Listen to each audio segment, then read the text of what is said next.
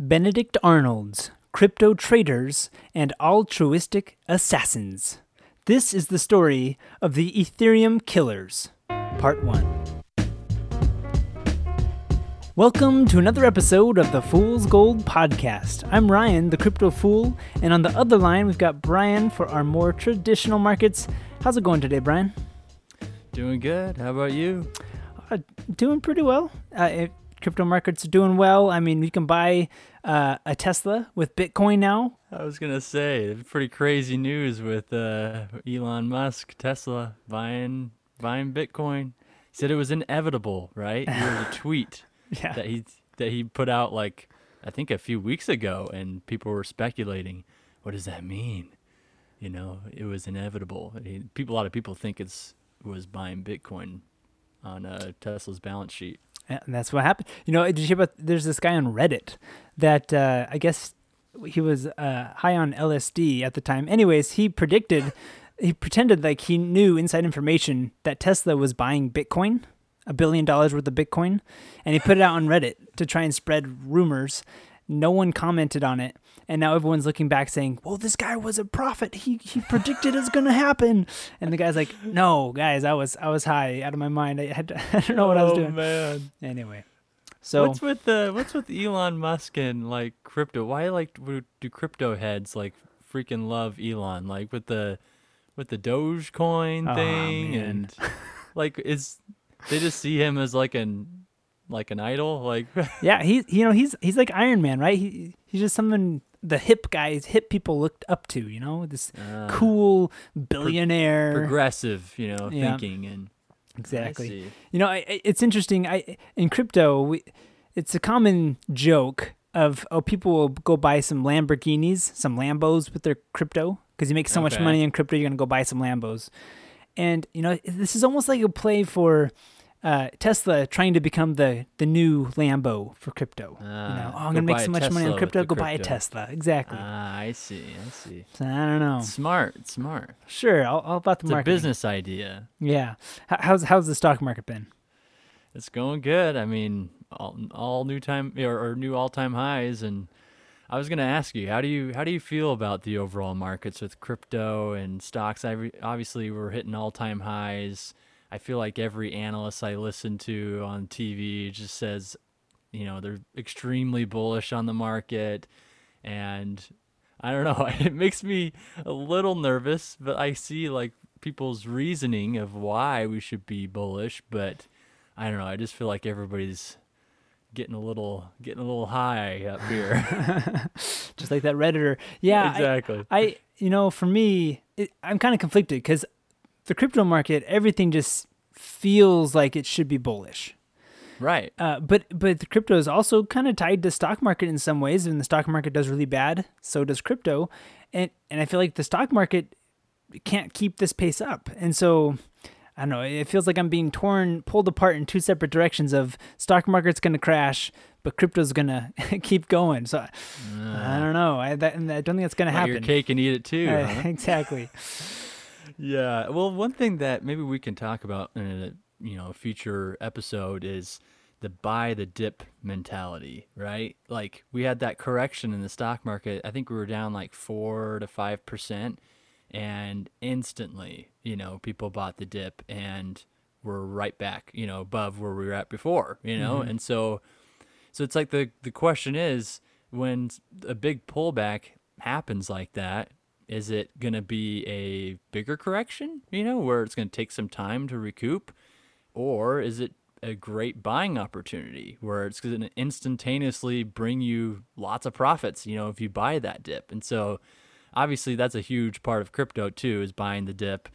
So maybe we should have some stories from that and some previous history to kind of talk about with that. Is this a preview for next week's episode, Brian?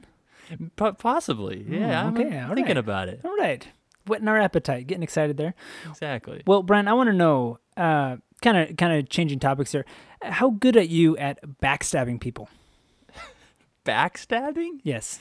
I mean, I wouldn't say I have a lot of experience. I mean, I'm trying to be a nice guy, You're the nice guy. A scale of 1 to 10, where would you rank yourself? Man, honestly, I'm I'm not good at backstabbing. I live a pretty boring life. I don't think anybody backstabs me, and I don't backstab anybody. I would say like 2. Oh, wow. Okay, 2. So one of my favorite games is a game called Munchkins. Have you ever heard of Munchkins, Brian? I think I've heard of it. It's like a card game. It's kind of making fun of Dungeons and Dragons. It's like a simplified version of D&D, but it's cards. Anyway, on the box, it basically says lie, cheat, backstab your buddies is basically what it is. And so the whole, throughout the game, you can pretend like you're making allies with your friends that you're playing with, and then at any point in the game, you can just backstab them and win the game kind of thing. Okay. And this is my favorite game. And so I think part of it is because I just love backstabbing people, but I feel bad doing it in real life. I think there's just something inside me, Brian, that makes me want to backstab people, but I know that I shouldn't. Should I be admitting this on a podcast? I mean, I've known you for a long time, basically my whole life, so I know that what kind of person you are, so that's more fun and interesting to hear that than me being concerned, I guess. Okay. Well, I mean, I could backstab you at any point in our life, so. You're just holding it, for the right opportune moment, right? That's right. Well, the reason why I talk about backstabbing is because it relates to our stories today. So it relates to the Ethereum killers is what they're branded.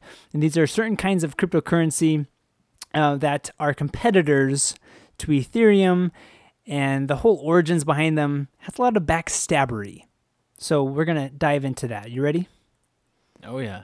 All right. So Ethereum, a quick recap of Ethereum. We talked about it a while back, but Ethereum is basically a platform that you can build applications on top of. So it's more than just sending money back and forth like what you do with Bitcoin. You can send data back and forth, use what's called smart contracts, and you create these applications built on top of Ethereum. And so this is where like decentralized finance, DeFi, all of that is mostly built on top of Ethereum right now. And so Ethereum's kind of like the king of the platform. Right, that's why it's number 2 in market cap behind Bitcoin overall. You've talked about, different coins. Some of them, have what's it called? Utility? Is that what it's called? Yep. And so Ethereum would be more of like a utility coin or token or whatever you call it, right? Right, exactly. It has a lot of different uses. Yeah, and versus then Bitcoin is more of like a payment token, right? Exactly. Yep. Okay. Yeah, and one of these times we'll talk about the utility behind all cryptocurrencies because I find it fascinating. And so with Ethereum, the reason why Ethereum has so many competitors, the reason why this is such a prized spot to be the platform that all of cryptocurrency gets built on top of is, like I said, DeFi is built on top of Ethereum, for example. If you want to be a part of decentralized finance, you need to have Ether, Ethereum's token. You need to be using Ether. It puts a demand on the token because everyone's needing to get Ether to be a part of DeFi. Okay. And that's all because DeFi is built on top of Ethereum. If applications get built on top of other platforms, then there will be a demand for that other platform's coin because you need their coin to participate in those applications. Does that make sense? Yeah. Quick question with that. Yeah. So this might be a really dumb question, but this is coming from a non-crypto guy or learning crypto guy. So like other applications, right, that we get on our phone, like what are they built on? Are they built on some kind of platform like Ethereum, just not decentralized? Like, how does that work? Yeah, so if you were to use an analogy, you could think of Ethereum kind of like Android, for example. So you're building your application on top of Android, which is your operating system. It's kind of comparable. It's different because Ethereum is an entire network, right? And it's decentralized. Right. But if that helps to kind of visualize what Ethereum's role is. And so then just like Android has competitors like iOS for Apple phones, for example, there's different competitors. And so there's an advantage to have applications being built on your platform. Okay. right? Yeah, that makes sense. And so this is like the pot of gold of cryptocurrency, is to have other projects, new projects built on top of your platform to create more demand, to create more users, more developers, everyone flocking to your platform to build on you. So there's a few networks projects that are trying to be the Apple store of apps, right? Exactly. They're trying to be the best. Mm-hmm. Yes. Okay. Yep. And so just a recap of where we are at right now. So Ethereum is the king just because it's been around the longest. It was the first one to become this kind of platform. So everyone started building on it before there were any competitors. And I don't know if we've talked about this much, but there are other cryptocurrencies that are built on top of Ethereum. In fact, if you look at the top 20 cryptocurrencies right now in terms of market cap, 8 of them are actually built on top of Ethereum. They are Ethereum tokens. Wow. And then the other 12 have their own blockchains, their own networks, but 8 of them are actually built on top of Ethereum's network. And so that gives Ethereum some underlying value, some underlying credibility, because these other applications, these other projects are building on top of Ethereum. So as they go up, Ethereum is going to go up. Exactly. The more applications come, the more demand for Ether, the token, the more participation, the more developers, everything just goes up together, right? They're like at the top of the pyramid scheme. They are. But as we've talked about before, there's a lot of issues with Ethereum in its current form. It's very congested. It's very slow in cryptocurrency terms. And so there is a lot of room for a competitor to come and take some market share. So they don't have like a dominant position right now, or do they? Or like, I guess, do they have the term that a lot of people use in investing is, do they have a big moat? Like a moat. I've never heard that. Yeah, just kind of like a big moat, like around a castle, or it's really hard to get in, I don't know another term for that. I guess just like a sure, barrier that works. to entry. Yeah, I get the picture. Yeah, so I would say they have a lot of people digging their moat right now, Ethereum's moat. Okay. They have a big advantage, but there's so many limitations on the network right now that there's a limit to how many people can use it right now. There's a limit to how useful it can be. And so then these competitors are coming in, they're new, they've learned from some of the mistakes of Ethereum, and they're trying to become this shiny new prize that everyone wants to have, right? And all this time, Ethereum is undergoing its own upgrade. We've talked about it, how it's updating, it's upgrading to Ethereum 2.0. And it will release, Ethereum 2.0 releases in a year about. And once that update occurs, the network will be so much faster, will be able to handle so much more, and it will become very usable at that point. Okay. So right now, Ethereum is an MVP in both senses of that acronym. It's the most valuable platform, but also it's a minimum viable product. Have you heard that terminology, minimum viable product? No, I haven't. Okay. So like when you're making some business, you come up with your minimum viable product, basically a very simplified version of your grand vision for this product, right? Some kind of workable, smaller, simpler product. And so that's what the Ethereum that we have now is a very minimum viable product.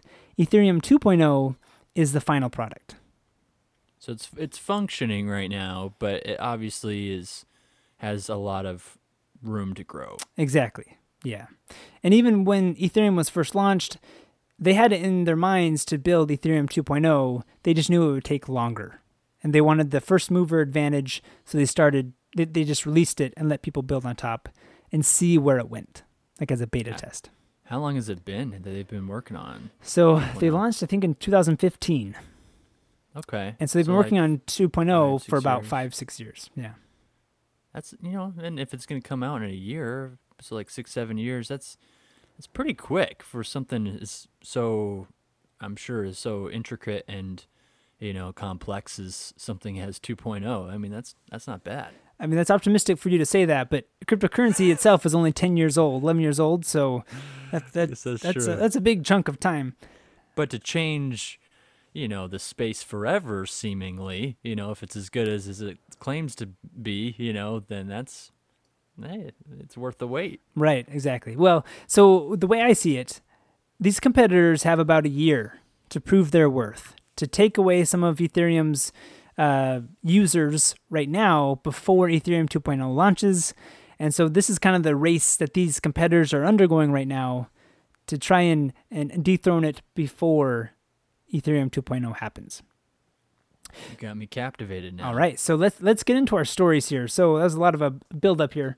So we got three main characters that we're going to talk about in our stories.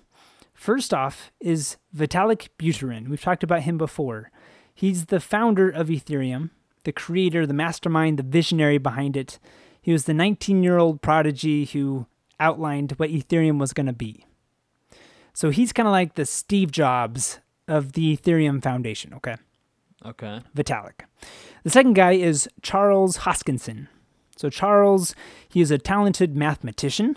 To envision what Charles is like, so I saw a picture of him as I was scrolling through some pictures of Charles. He had gone to some like junior high to give some kind of speech. And then he stayed afterwards to answer some of the questions from some of the little kids. And so the picture is of him on his knees, crouched over, writing on this gigantic whiteboard. And his whiteboard is full of writing. And you can see that he was trying to explain what blockchain technology is, which is the technology cryptocurrency runs on, right? And you see all these like 10-year-olds gathered around with their backpacks. Some of them are looking at each other like with these like confused looks like, what is this guy doing? Others of them are like pretending like they know what he's writing on the whiteboard. Anyways, so this guy just loves talking about math and, the intricacies of blockchain and all these things. He's like the, kind of like the nerd is what he seems like to me. Okay. Okay, so that's Charles. And then you have Gavin Wood. So Gavin is a very talented programmer. And so if you were to envision him, I was watching this high-profile interview that he was doing. And he was just chilling there, sipping a glass of whiskey during this interview. And then later on, I was watching something else. He was doing this presentation, and he does a live coding demonstration. So, he's a programmer, so he's very good at computer coding. And he builds an entire blockchain. So remember, Bitcoin is a blockchain, Ethereum is a blockchain.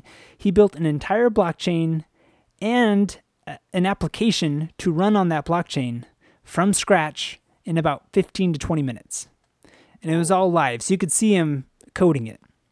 And he was explaining what he was doing as he was going. For dramatic effect, he even had like this MacBook Air. It was brand new, still in the box, still in the shrink wrap. He had someone from the audience come and take out the computer, set up the computer for him, just to show that this is a brand new computer, this is from scratch, and I can build a blockchain and an application in 15 to 20 minutes. Wow. It was very impressive. And if you understand coding, I mean, that is like incredible. Anyway, very, very talented guy, a very talented programmer. Okay. So these three guys are recognized as part of the 8 co-founders of Ethereum. So Vitalik, Charles, Gavin, and then 5 other guys. And Gavin Wood, actually, he was not originally part of the co-founders. He heard of Ethereum. He basically translated it into a different computer programming language called C++. And he was the first person to get Ethereum up and running on some testnet. Okay, so after he does that, he goes to the Ethereum co-founders at the time and demands to be recognized as a co-founder. So he makes this big contribution to Ethereum. He's like, okay, look at me. This is what I just did. I am impressive. I need to be one of your co-founders of Ethereum. And so they brought him on board. Okay, so okay. He's very confident programmer, I would say. And then he went on to write some of the really technical stuff of Ethereum. He contributed a lot to Ethereum itself. So these guys became part of the co-founders, right? So Vitalik, Charles, Gavin, 5 other guys. They are figuring out, this is back in 2014, they're working on Ethereum together. And they have this big meeting in Switzerland. It's Zug, Switzerland, June 7th, 2014. So they, all the co-founders get together. They rent out a building, a house that they call the Spaceship. It's this weird-looking rectangular house. And the whole purpose of the meeting is to try and decide the future of Ethereum. The initial goal was to incorporate Ethereum, make it a company. But anyway, so you got all these 8 co-founders in there. They're all very talented. They all have big personalities. Some of those 8 co-founders are businessmen.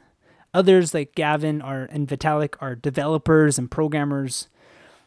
So these businessmen were seeing the developers like they were naive, and the developers were looking at these businessmen like as if they were greedy and selfish. And they started arguing about whether Ethereum should be a for-profit organization or a non-profit. And It got pretty heated. And eventually they just decided to let Vitalik decide, since it was his baby. It's his creation. And Vitalik chose to keep Ethereum non-profit. This is the Avengers gathering together. Mm-hmm. Exactly. And they're having a civil war. And Iron Man, because he was the original, he gets to decide to sign the Sokovian Papers or something like that. I haven't watched Avengers in a long time, but that sounds correct, Brian. Yes. Okay. I'm just have to put it in my own, way of thinking. I'll trust your movie knowledge. Yes, that sounds good. Sounds exactly like what's happening here. So what happens is, Charles is one of the ones that were very upset. He wanted it to be a for-profit, and he was upset that Vitalik was deciding to keep it non-profit. The drama and division grew, and there's a falling out, and actually Vitalik had to kick out Charles and another co-founder out of Ethereum. Oh, man. Because they were just so adamant about being for-profit. And so Charles looks back and thinks, I don't need you. I can build a better platform by myself. Okay, so that's where Charles is going. And Charles is the crazy good programmer dude? Charles is the mathematician. Oh, he's the mathematician. Okay. Yeah. But Gavin is the programmer. And after this event, Gavin was actually on record saying, he is quoted as saying, there was this sense that Vitalik was the goose that laid the golden egg, and he was treated in that objectivizing form by everyone else like he was some alien from Mars sent to help us all. And so even Gavin, who stayed with Ethereum, was getting a little upset with Vitalik because he was this icon, this Steve Jobs of Ethereum. And so even though it seemed like he was okay with it being non-profit, he didn't like the power that Vitalik was having and how everyone was like worshiping Vitalik. Anyways, since this event where all 8 co-founders met, 7 of the 8 have left Ethereum for one reason or another. Some were kicked out. Wow. Some have gone off to do other things. Vitalik is the only one left of those co-founders still working on Ethereum. A couple of them are still working on related applications, but they're not working in the role of a founder. Anyway, So Charles has gone off to create his own platform. Gavin is still with Ethereum, but you can tell he's getting a little antsy with Vitalik's power. Okay, so that's where we're at right now. Okay. All right. So Charles goes off, and he founds his own company called IOHK, Input Output Hong Kong. And he starts up his own cryptocurrency, his own network called Cardano. I've heard of that one. Yes, so Cardano is currently number 4, last I checked, in terms of market cap. And so he goes off and he's basically making his Ethereum competitor to prove Vitalik and everyone else wrong, that his way was the right way. It should have been a for-profit network. Okay. So he goes off, and after a while, he comes out on the media saying, this is Charles. He says, "Now I run my own company with 160 people. I'm basically a billionaire. At this point, I couldn't care less about those 6 months of my life with Ethereum." Ooh, ouch. Sounding a little bitter. Yeah. Yeah. Yeah. Anyway, so basically what it sounds like, though, is he overestimated his skill, his vision, and his development team because Cardano has been one of the slowest developing cryptocurrencies out there. He started basically 2015, and they've been developing it, and still to this day, Cardano cannot run smart contracts, which is the very basic minimum that you need to compete with Ethereum. You need to be able to run these smart contracts to be able to build applications on top of. Wait, so Cardano is the fourth biggest market cap crypto, and it can't even do that? It still can't even do that. What? Why do people like it then? Well, some of it is hype, and some of it is because of a trust in Charles and his abilities. But it kind of beats me. why people have really, though, it's up there in large part because recently they've had some exciting news. So they just announced that they had a successful test of smart contracts, and they're looking at the end of this month, end of February, to be able to finally run smart contracts. So they're light years away from Ethereum. They're pretty far away, yeah.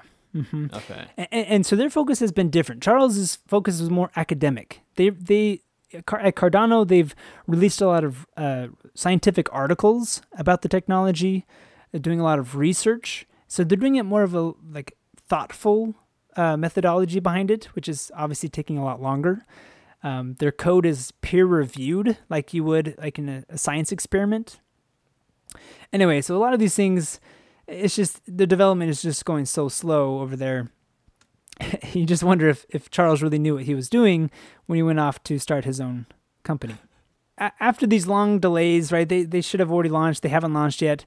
It looks like they're finally about to launch this month, and so its price has been popping up pretty well recently because of this. The excitement that finally Cardano is going to be ready to run. And there's been some whispers in the news that they have large government contracts in Africa. So that's something to keep an eye on, that Cardano may be shaking things up soon. Interesting. But like I said, Ethereum 2.0 is coming out in a year. They only have about a year to prove that they can successfully run smart contracts. A lot of people have still branded it as one of the Ethereum killers because there's a chance it overtakes Ethereum, and we know that Charles, the founder, is out to get Ethereum and Vitalik. All right, so that's the story of Cardano and Charles and how that all happened. So Brian, on a scale of 1 to 10, how good of a backstabber would you say Charles is?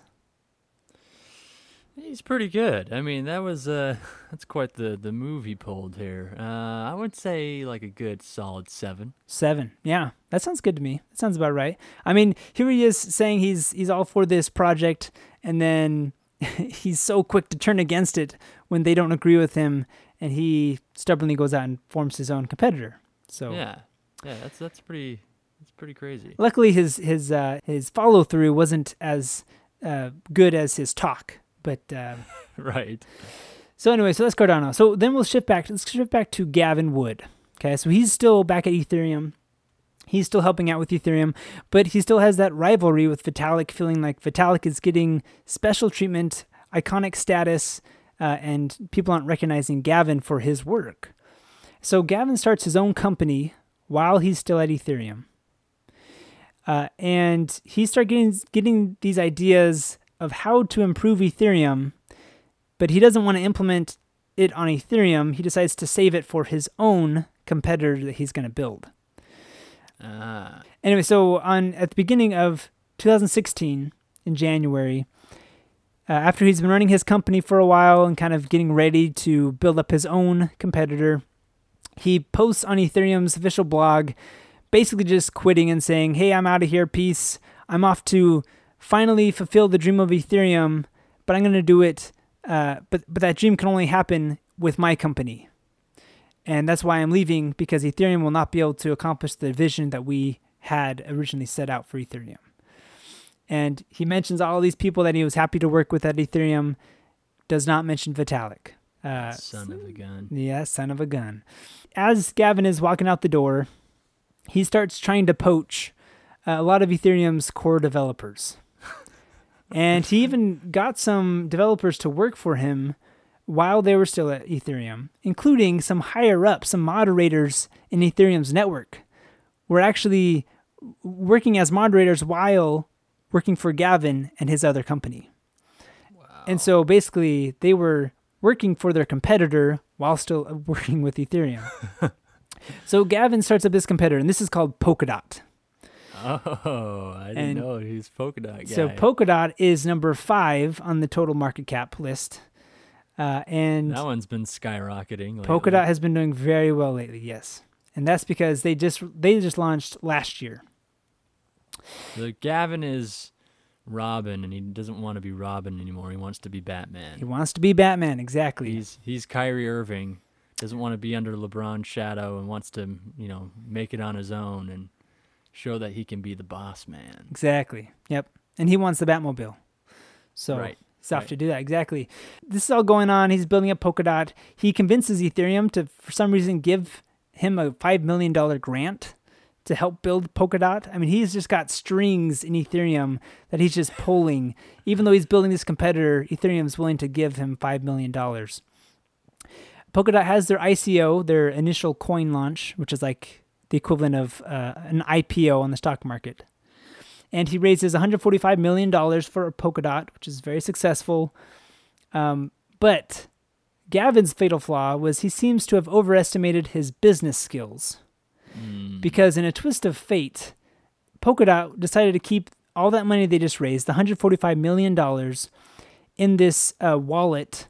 It's a digital wallet that Gavin's company built. There was an error in the code of that wallet that they had made, and someone accidentally deleted some crucial code which froze 500,000 Ether, meaning $100 million was frozen of those $145 million that they raised. So they only had access to $45 million now instead of these $145 million that they had raised. Man, so have they not learned from what was that one one guy that made an error on his programming? It's exactly where this is going, Brian. That's okay. the DAO hack, right? The DAO. Yes. Yeah, the DAO that was built on Ethereum. So because remembering this event, Gavin was actually a part of Ethereum at the time when that happened. So Gavin and his team appeals to Ethereum because this digital wallet was built on Ethereum. So they appealed to the Ethereum community and says, hey, let's do the same thing that we did for the DAO hack. Let's fork Ethereum, basically make it so that this event never happened so we can get our money back. And if you remember the consequences of that DAO hack when they forked the network before, you had some adamant people in the community who wanted it to stay the same and not let the foundation interfere with this, right? The Ethereum Classic Ethereum Classic, like exactly. That's where it came from.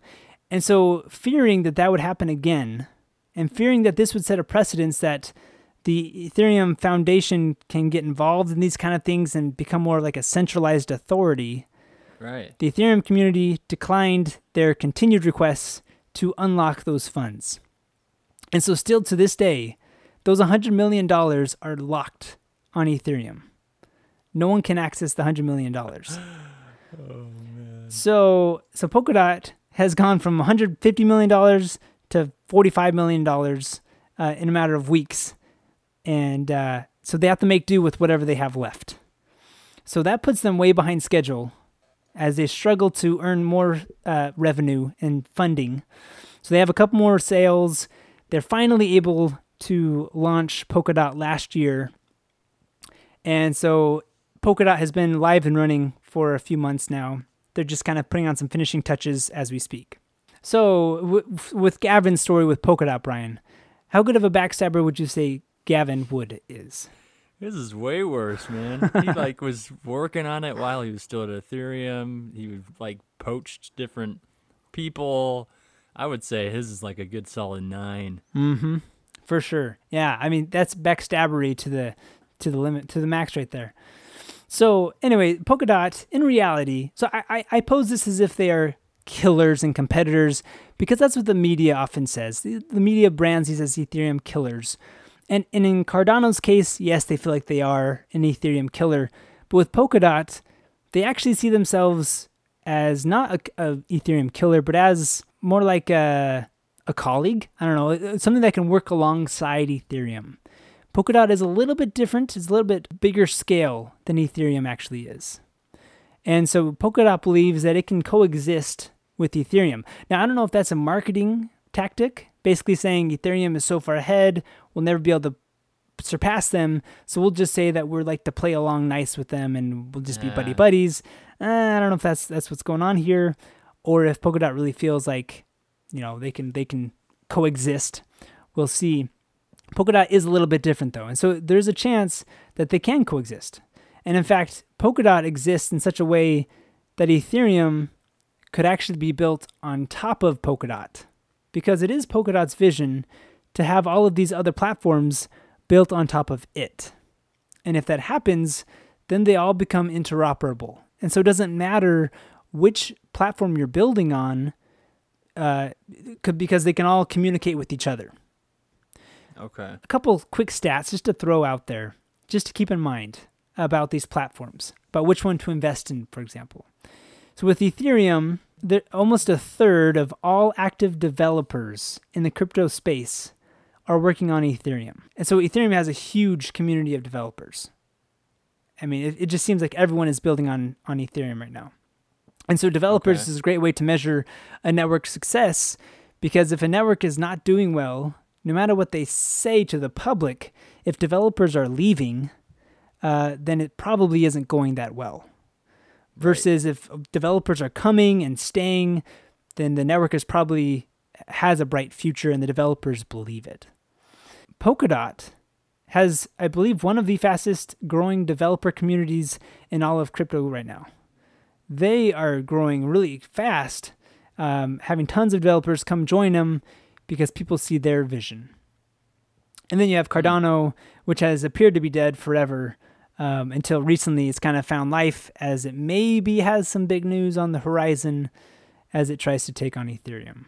There are some other Ethereum killers out there. Maybe we'll do a part 2 talking about the other up-and-comers, but the other ones are newer, and so they have even less time to establish themselves. Some popular ones, Elrond is hot right now, Avalanche, just a couple ones that are just doing really well in terms of their price. But we'll see if they have enough time to really, grab enough users to make a difference before Ethereum 2.0 launches. So for me, it's a very exciting race to see, how much space can Polkadot carve out for itself in the next year before Ethereum 2.0 ends it all, Yeah, you'll have to keep us posted on that, because sounds like there's going to be a lot of updates over the next year or so. Yep. I think this is the window, and there's going to be a lot of movement, so we'll see what happens. Well, we'll call that a wrap, Brian. We'll stop right there. So thanks for listening to another episode of the Fool's Gold podcast. If you liked what you heard, how about leaving a nice review wherever you get your podcasts? You can find us on Twitter and Instagram at Fool's Gold. That's GOALED. But until next time, Brian, I'll talk to you later. See you later, Ryan.